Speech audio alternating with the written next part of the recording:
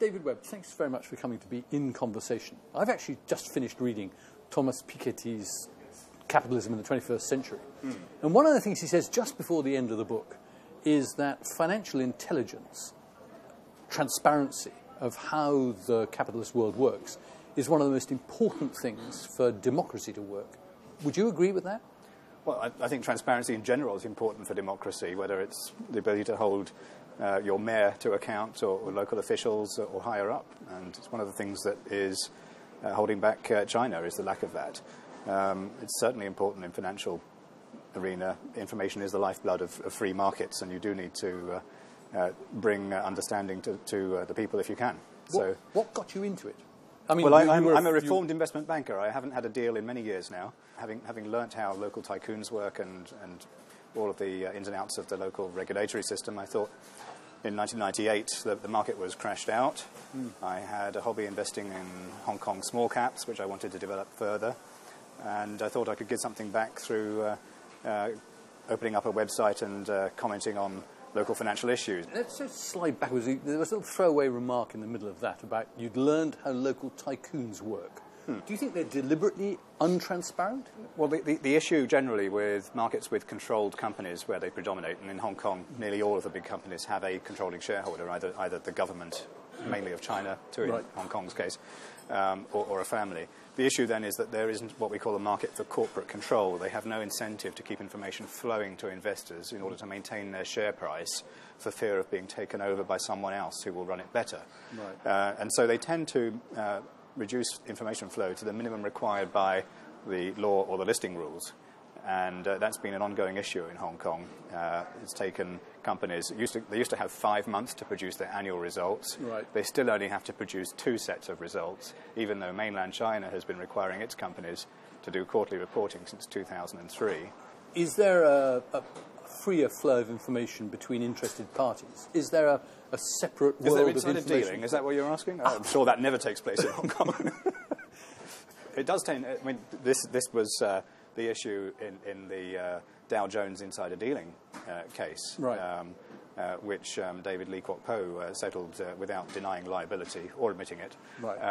And the SEC in that case said that he got on a plane with a friend, told him all about the pending takeover of Dow Jones, and as soon as his friend got off the plane, he called his son or son-in-law, and orders went flowing into the US market.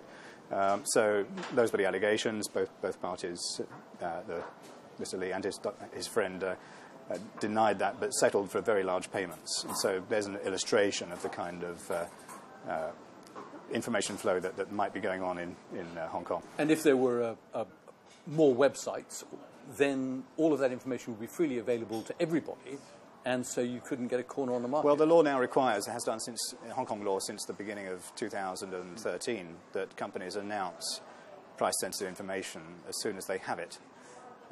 It's not yet a criminal offence not to do that, so there's some asymmetry involved here. It would be a civil offence. You would be hauled up before something called the Market Misconduct Tribunal. You're a mathematician and a computer geek by background, so how did you get into finance? Well, I was a computer programmer in my teens. The first generation of home computers became available in the 1980s, and so I taught myself from books how to program those, and produced computer games and books on how to write games for the Sinclair Spectrum, produced by the great Sir Clive Sinclair. Yes.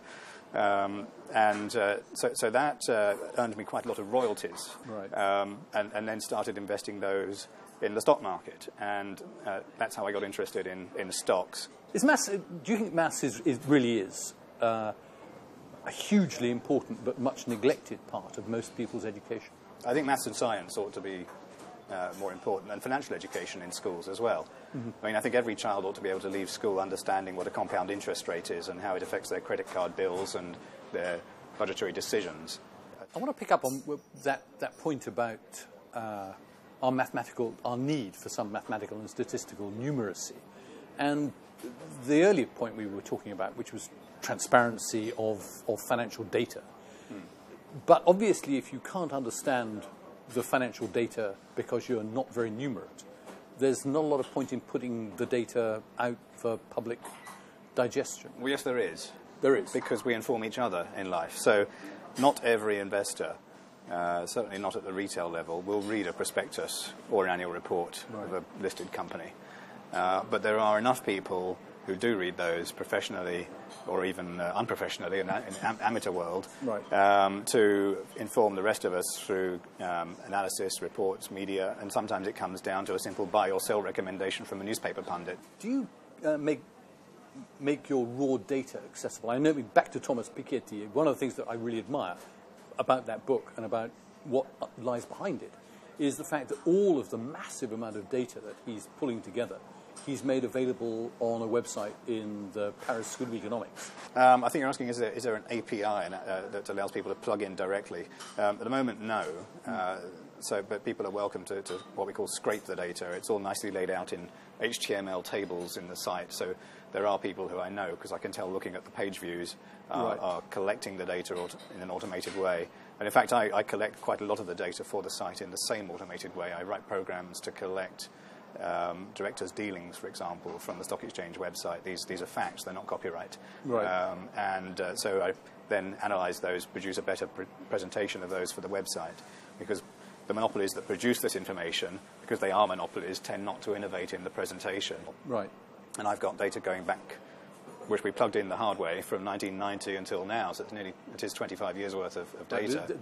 But these are only directors of Hong Kong listed companies, yes. Is that right? Yes. Because I know a few people who seem to have an awful lot of directorships, and none of their names appear. Well, there has been a big battle over what information is made public through that system, but I think it's more just an archaic view that there's some sort of user pays necessity there. And yes, they may also be using it to throttle the access to information. They're worried that people like me will compile it and use it in a more efficient way, allowing people to, with one click, see all of the directorships of a person, for example. Which one would have thought there was a public interest in. Yes, I think there is. Information. I think there is. I think there's also an interest in having direct access to the land registry and seeing all of that information too. And it is public in the sense that anyone can buy it. Would you think that government has an obligation to produce the sort of information that people like you are putting together? What we need is a Freedom of Information Ordinance corresponding to the laws that are in place elsewhere. Currently, we only have a code on access to information. It's very weak. You often get bounced back with excuses extracted from the code. It would all be too difficult, or it would reveal commercially sensitive information. That's why I couldn't get the full accounts of Hong Kong Disneyland or the Cyberport, for example, even though these are basically government-controlled companies. Right. So why is that? Is that just deliberately government covering itself, or there are skeletons in the cupboard that they are very aware of and don't want to let out? Well, you'd have to ask them. I don't know what skeletons they've got, but Do you suspect they're there? Yes, and I think that they're just afraid of transparency in general. They don't see themselves as representatives of the people. They see themselves as a self-contained entity, and they don't want to have to defend their decisions with greater scrutiny of the data that could be available to the public. So another example is the MTR, which never announces the terms of the winning bids when it awards land in one of its property developments, because there is something of a subjective exercise in who wins.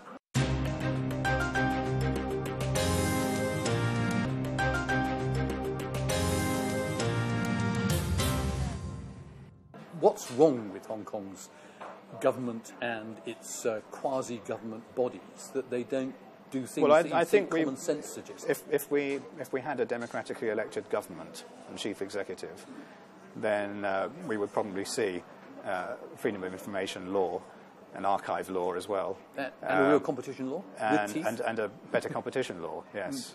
We do have one starting next year, but it's... but didn't government exempt itself? They put in a exemption for all statutory bodies, and then they're going to re-include some by exception to that. It should have been the other way round, and it should have been based on their functions. It's amazing. I'm sometimes completely gobsmacked when I think about no archive law, toothless competition laws. Yes. It seems almost like there's a hidden agenda. With a competition law, we are a step forward, because I've been running the website long enough to remember when I wrote a piece in an FT debate piece on an anniversary of the handover.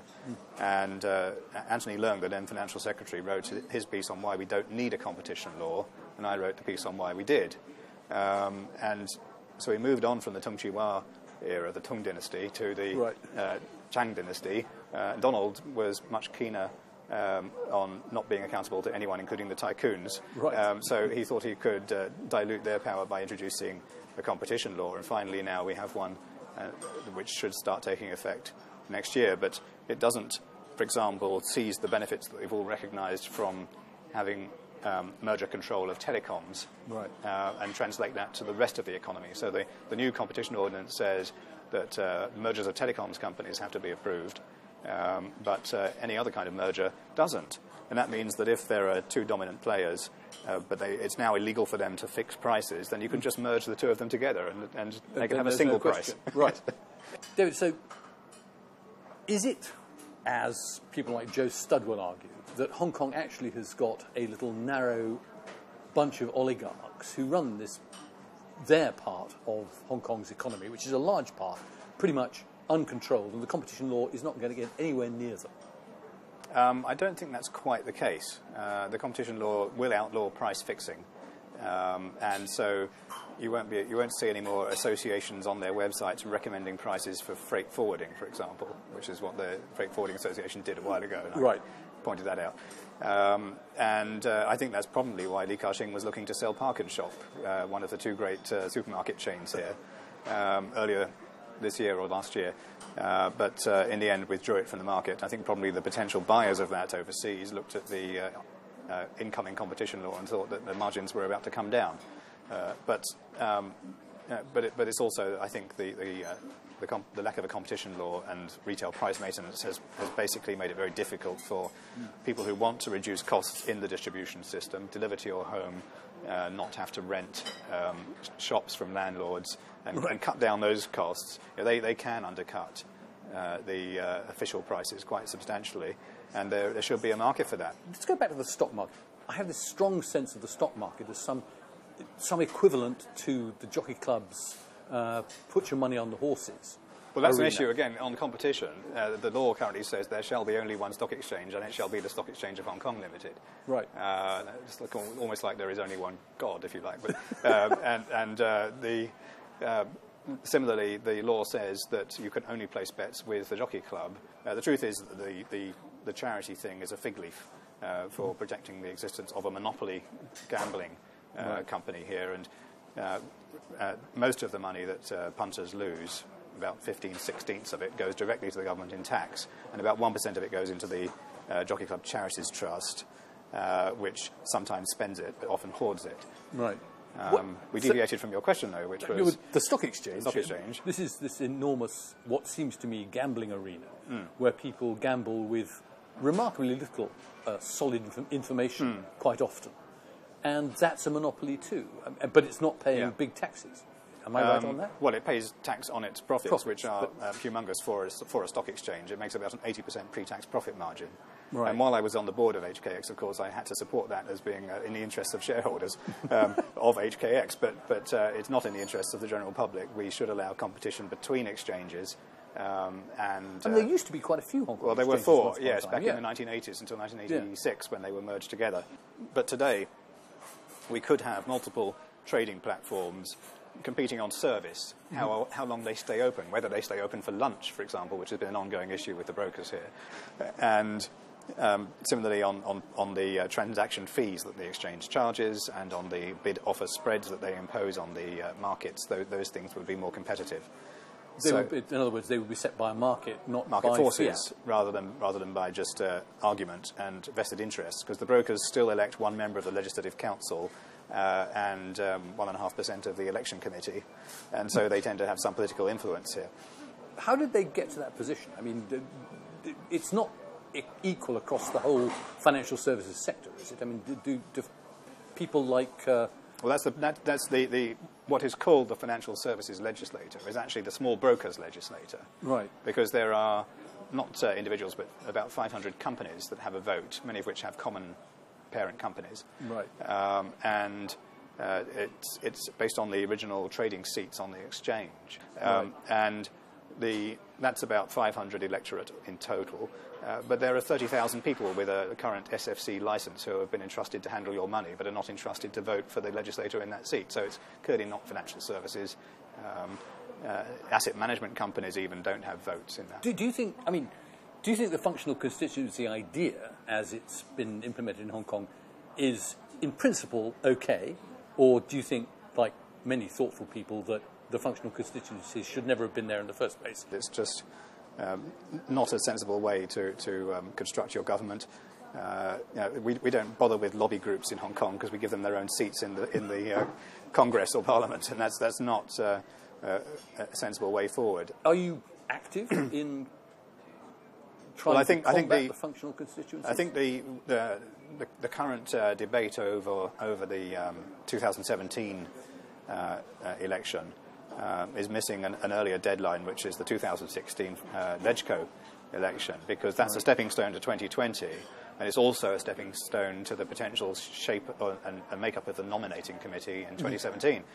And we need to basically dilute the power of the FCs by broadening their functional constituency members. And if we don't stop corporate voting and give everybody who works in these sectors a vote, to broaden them, to make them look like the education sector where every teacher has a vote, or accounting where every accountant has a vote already, because there are some FCs that do work, that often produce pro-democracy legislators who would be willing to abolish functional constituencies. Right. If we don't do all of that in 2016 as a stepping stone to abolishing them in 2020, then the membership of the nominating committee, which mirrors the functional constituencies, will be similarly constrained, with corporate voting electing the banking members of the nominating committee and corporate voting electing the insurance members and so on. So actually, all of this debate about direct nomination, civic nomination, is doing a great disservice to Hong Kong. I think that's pretty much off the table as far as Beijing is concerned. Right. We need to be realistic about what we can do to dilute the FCs in 2016 and have a really representative nominating committee in 2017. So this has been a failure, if you like, of Hong Kong's opinion leaders, and maybe the government campaign too, not drawing attention to the significance of this particular issue. Well, I think the government's quite happy to let the thing fester, because they don't really want the system to change at all. I think Beijing would be quite happy to see a repeat of 2012's election arrangements. Are you an optimist? Do you think Hong Kong is going to pull the coal out of the fire before everything just bursts into flame? Well, I think the bigger question there then is what will happen in the mainland, because that will determine what happens here. The mainland government has proceeded, it was almost impossible not to produce prosperity when you start with outright central planning and communism in 1979. Right. You can make lots of mistakes and still make people better off, and so they bought the consent of the people with prosperity up to the current level of about $6,000 per capita of GDP. Right. But I don't think you can get the next doubling and doubling after that of GDP and all the economic efficiencies that you want without letting go of a lot of controls. If we don't get that, I think that the government in Beijing is setting itself up for a Chinese Spring at some point, where in the circumstances of an economic slowdown, a housing crash or a banking crisis or something on those terms, people will basically overthrow the government. But in the meantime... In the meantime, I'm not very optimistic on this round. We've been through several rounds already, 2007 and then 2012. And I think we're going to sort of muddle through and still have a chief executive in 2017 who looks like he's been part of a rigged election, right. He or she. And then a lack of an electoral mandate to do the right things for the Hong Kong economy. And that's been the issue for the last 16 years, really, is that without a mandate, you always have to take the easy route. But by next July the 1st, 2015, we probably will have a decision on the electoral arrangements, at least for 2016, and there'll be something that is either palatable and acceptable, or there'll be mass protests. And I think any talk about the Occupy Central thing is a sideshow to that, really. The issue is, will it be so bad that 500,000 people turn out and object, or will it be something that they just muddle through and isn't optimal for the economy, but moves us on to the next cycle. You think it's a flip of the coin? Yes, as I'd say 50-50, but I'm not a betting man. That would be illegal in Hong Kong. David Webb, thank you very much. Very, very much enjoyed that.